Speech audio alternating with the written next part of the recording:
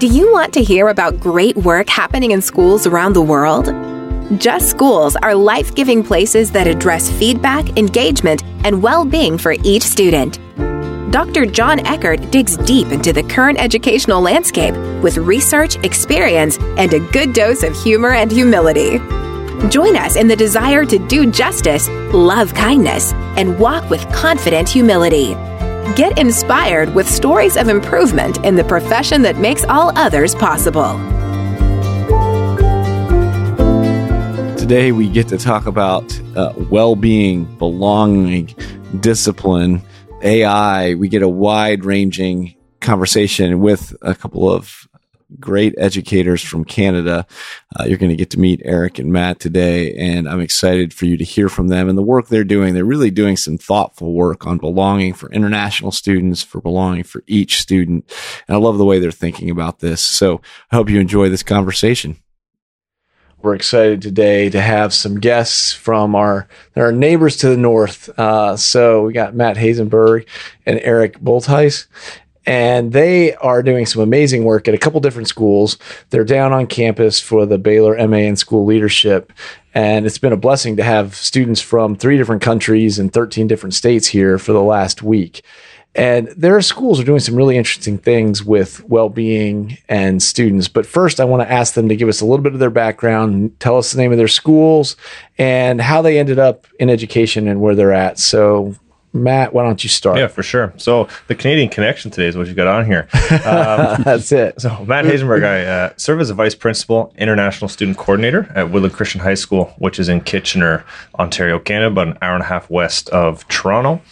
How I got into education specifically, I just always had a passion for learning. I had a number of teachers who I just really looked up to when I was young, and I wanted to kind of give back in that way. And as I started studying in university, I felt more directed and called into the direction of teaching specifically. So that's kind of how I got into it. Awesome. And how long have you been in teaching now? Since September 2015. Okay, very good. Eric, what about you? Yeah, I'm at King's Christian Collegiate in Oakville, Ontario, about a half an hour outside of Toronto. I've been there for 13 years, and I'm an athletic director as well as a teacher. And I'm part of a leadership team there as well. So I get the opportunity to listen and contribute to the leadership and the vision of the school.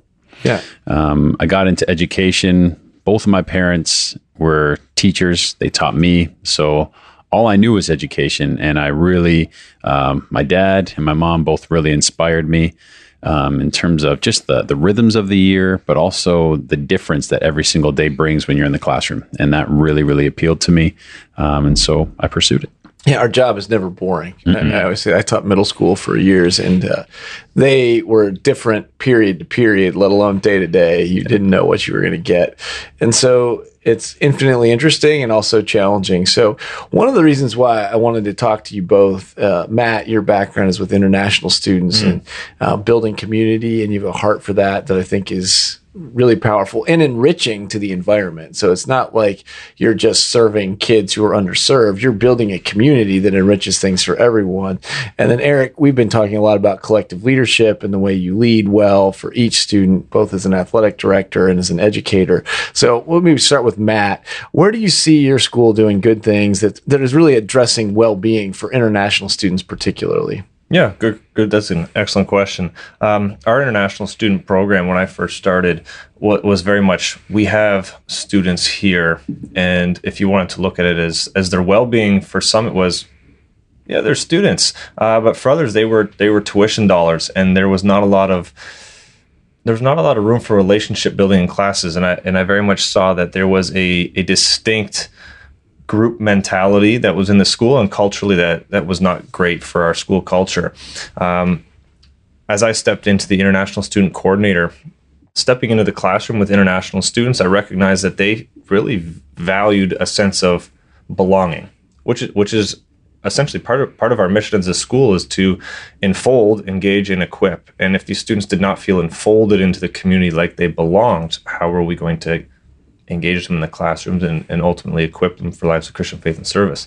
So making them feel at home in the classroom was important, but also starting what we began was multicultural club. This was a club that met bi-weekly, was some Canadian students, some international students. Sometimes we'd be conversational, sometimes we'd be doing activities, sometimes we'd be making crafts. Just a number of activities grounded in the fact that I'm going to get to know you, you're going to get to know me, we're going to experience life together, and the relationships that came out of that become more natural. And students very much felt then a place of home, whether we go bowling occasionally, whether we do karaoke and we sing in different languages.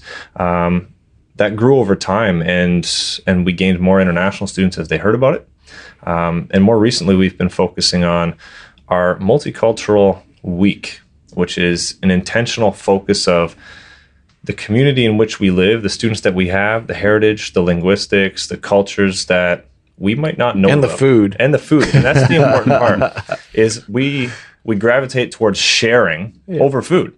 Yeah. So central to that week, we have a chapel, but really the highlight for students is that food festival, where we'll have anywhere from 10 to 20 nationalities represented with tables around the auditorium. Students, parents will make and contribute food to this, and students from the whole school get to try a variety of different things, and it's a blast. Yeah, that sounds amazing. I want to participate. Yeah, can you invite us? Yeah, that's right. Go. That's right. The Canadian connection connects us internationally to all the foods we want to enjoy. So, Eric, your role is a little bit different, but how are you all at King's Christian Collegiate addressing some of this well-being through athletics and also through academics? Because I know in Canada, at least my perception is athletics through schools are less emphasized than they are in the United States, and particularly in Texas. It's a different thing, but I think you are using it to get to well-being in some good ways. So can you talk a little bit about that?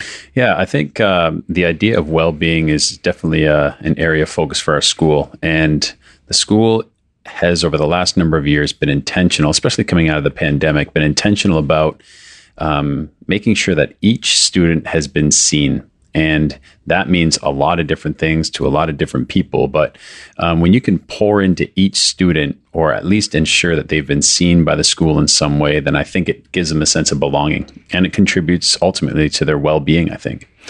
So that's done on a number of levels. And, you know, in schools, teachers, administrators, leaders of programs kind of act in silos, I think.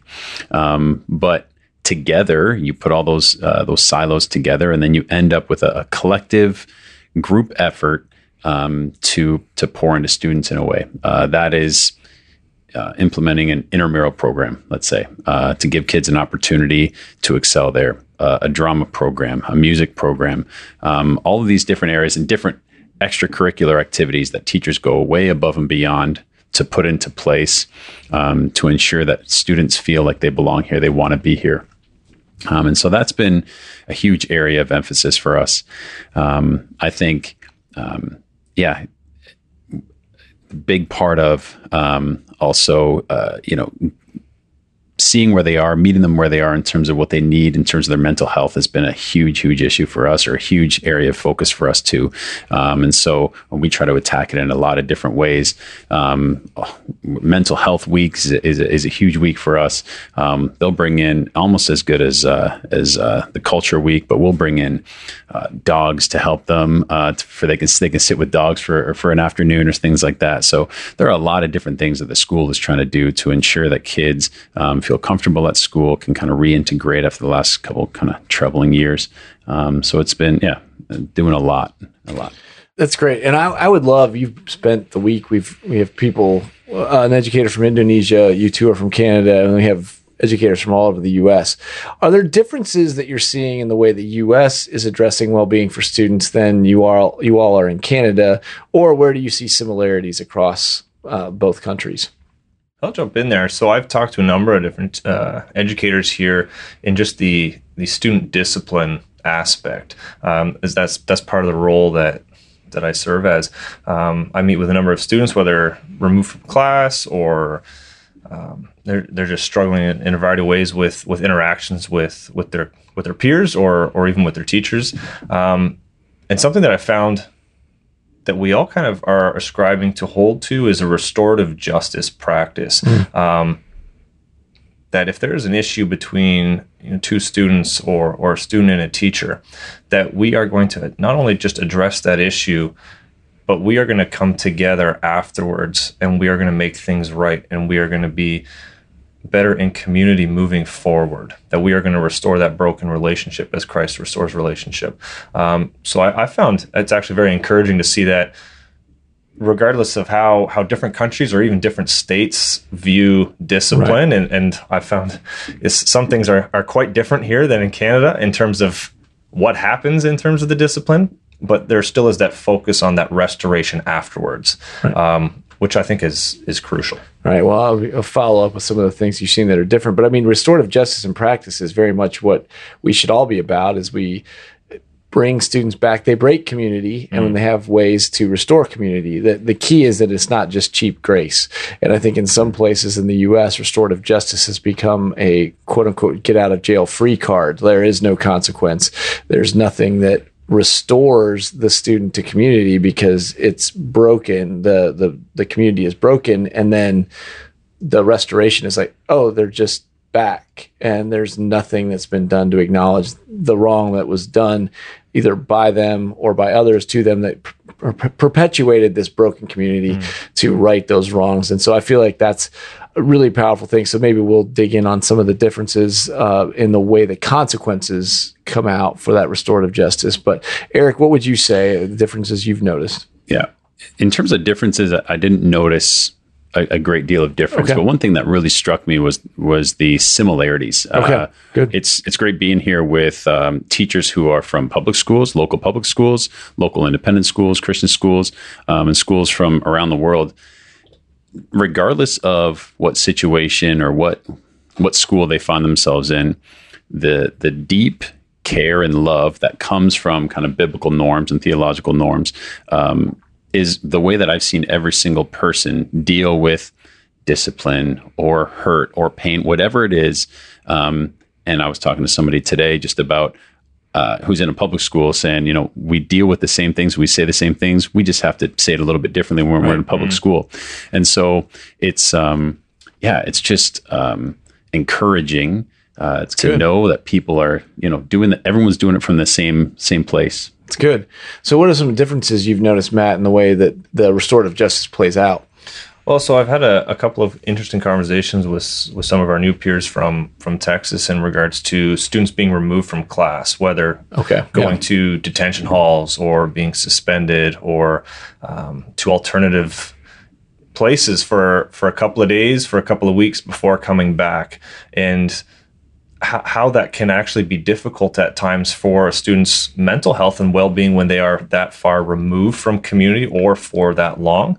In our context, we don't have those types of infrastructures set up. Sometimes a student might serve like an in-school suspension or we have those conversations fairly quickly, hopefully in the day that something happens. And really, if they're going to be removed, something that I learned about was what was referred to as a Mennonite shunning. So in the Mennonite community, if you have hurt and caused harm, you are still part of us, but we are going to turn our backs to you for a little while, but you are then embraced and brought right back in. And so sometimes I've had a student where they have been shunned from the community of the classroom, but they are still in the building and they might be hanging out with me for a day. But then they are welcomed back in. The teachers come to see them throughout the day. So there is that sense of, you have caused some deep hurt to us, but we still deeply care about you and your well-being. Yeah, no, it's good. Shunning is, when you hear that, it feels like that's a very inhospitable way of interacting. But I think the restoration to community is what's powerful, and how we do that is what makes the difference about whether or not that student is going to remain in community and add to that community or continue to erode community because he or she does not feel like they belong. And so that becomes this really troubling cycle of broken community, never really restored, and then you just continue to break community because you want attention somehow. You need something to meet needs that aren't being met because you're not in community. So that's an interesting way of thinking about that. So I guess the other question I would ask you is, if you were to fast forward into next school year, what's your best hope for your schools as it relates to the well-being of the students you have? Like, how do you hope next year is different than this past year?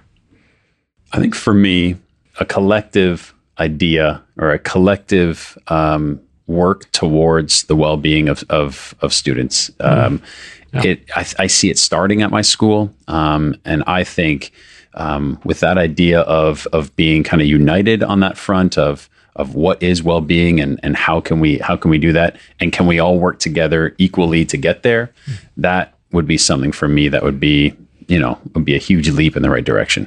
Right. I keep hearing people we're talking more about mental health. That's great. But how are we owning that in a way that we're collectively making sure each student is seen? We've talked about this in class. As an individual, if you see 200 kids in a day, you're not going to be able to meet the needs of each kid by yourself. But collectively as a school, you have to find ways to meet the needs of each kid. Every kid deserves a champion, and what does that look like? And that's going to require others. So love that. What about you, Matt? What would you say? I think in our context, I think Eric and I have talked about this a little bit. But coming out of the pandemic in Canada, we were shut down for quite a long time. And then even when we get back into school, it was very on again, off again. And then there was no athletics, or there was no clubs that started up for a long time. So what we're finding now with the mental health and well-being is students just don't know how to engage with one another. Right? Wow. They've become so used to just being in the rooms or on their phones that having interaction with other people is actually difficult. So reestablishing our school culture, which I felt very much was thriving beforehand, is those grade to grade interactions, those grade 12s who are leading by example, that those grade 9s, when they come in, like they see what this place is about and they want to be a part of it. And there's been that fracturing almost as a result of the pandemic of we've kind of all splintered into our grades and we don't necessarily overlap as much. So my hope would be that as our participation picks up and our curriculars, our co-curriculars, our clubs, our athletics, as they rebound and they are filled with students, that we see that start to, that meshing of those grades, those cultures, those interactions really rise again. I really agree with that. I think when the culture of your school is reestablished, people's well-being will also kind of fall in line with that as well. They want to be part of something nurturing and great. And I really felt the loss of that culture among schools during the pandemic. And it's not something that is just solved within, you're back for a semester, you're back for a year. It takes a while to reestablish that because kids who were there when the culture was established are now gone. Yep. So, a new crop of kids are here, and it takes a little while to reestablish that. Yeah, when the U.S. Surgeon General starts sending out warnings about mental health and isolation and social media and the damages it can do, I know so many kids were dependent on devices because that was their connection point because you couldn't be in person. Now, it's sad to see them physically proximate, but still having this mediated social media not real interaction. And we talked about phone snubbing or phubbing in class, and I'd never heard that term until a couple weeks ago. When you start reading research on this, that it's so detrimental to what kids are doing. So I'm so grateful for the work you all are doing because you are working with students in a way that they're meaningfully engaged, and we just need to keep doubling down on that. So at the end of these, I usually do a quick lightning round of a few questions just to get your responses in a word, a phrase, or a sentence. So if you can recall, what is the worst piece of advice you've ever received as an educator? Or a really bad piece, if not the worst? Yeah, sure, I got one. You can do it if you put your mind to it. Okay. Explain that a little bit. So if you just put your mind to it, you will achieve great things and you're going to be able to finish everything. But sometimes you just don't have the gifts or the skills, and you need to work in that collective. I have some gifts, but I don't have all of them. So I cannot accomplish everything if I put my mind to it. Well said. What about you, Eric? I got a piece of advice early when I started teaching, and somebody said, hey, if you want to maintain classroom management, do not smile till November. Yep. And classic. It's not an ideal way to get into a classroom and not smile till November. It's so not relational. And the way we lead well and we lead for well-being is relationally. Mm-hmm. And you've just put up a huge barrier that is a signal to everyone that I do not want relationship with you. I think somebody said it, you learn best from people that you like. Yes. Right. Yeah, it's hard to like someone who never gives you any sort of sense that you like them. Yes. Rita Pearson in the 2014 TED Talk had a teacher say, like, it's not my job for the kids to like me. And she said, well, kids don't learn from people they don't like. And your year is going to be long and arduous, which of course it was, is the way she wrapped that up. So no, that's good. All right. Best piece of advice you've either given or received. Best piece that I received, especially as I stepped into administration, is learning how to say no and set boundaries. Now, I'm not good at it. I'll be the first to admit I really struggle with saying no. I'm a people pleaser, but trying to figure out that there are certain boundaries. And in order for our own mental health and well-being, and for me to be the best educator I can be for my students, there are certain things that I need to set aside so that I can actually focus on what matters sometimes. Good. For me, I think the idea of just loving first, and it sounded really cute. It's probably a good bumper sticker. But when you kind of lean into that idea a little bit more, the idea of bad kids doesn't exist. The idea of a bad day or this group is not a good group doesn't exist. And it makes your whole existence, your teaching experience 1,000 times better. Yeah. Bob Goff's Love Doves book, it hits on that really, really clearly. And I think that's what we're all called to. And it's easier to say than it is to do sometimes. But I think that's great advice. All right, last two questions. What's the biggest challenge you see in education right now? The biggest challenge I see as somebody who deals with culture within the school is really breaking down some of those barriers regarding technology, phone usage, devices, and just learning how to be present in community. It's one thing to say that we're in community when we're in a room together, but if we're all on our phones and we're all doing this, or we don't have a relationship outside of the classroom, I think that's kind of what we are, the biggest challenge that we're fighting with right now. How do we be in community presently? It's good. Yeah, for me, the biggest thing is how to teach empathy and how to have kids understand the value of empathy. I think wherever we go in the future, technologically, scientifically, if we don't have empathy and we don't model empathy across the board at schools, the future's tougher without empathy. Yeah. It's the love first. I mean, it's what we lead with love, and you show love through empathy. The great thing about empathy is it's the highest level of understanding. So this is, if you can understand it from your perspective, but then to be able to understand the world from someone else's perspective, that's our goal as educators, is to help our students do that. So hopefully those are mutually reinforcing, the actual social interaction along with the academic intellectual piece of it.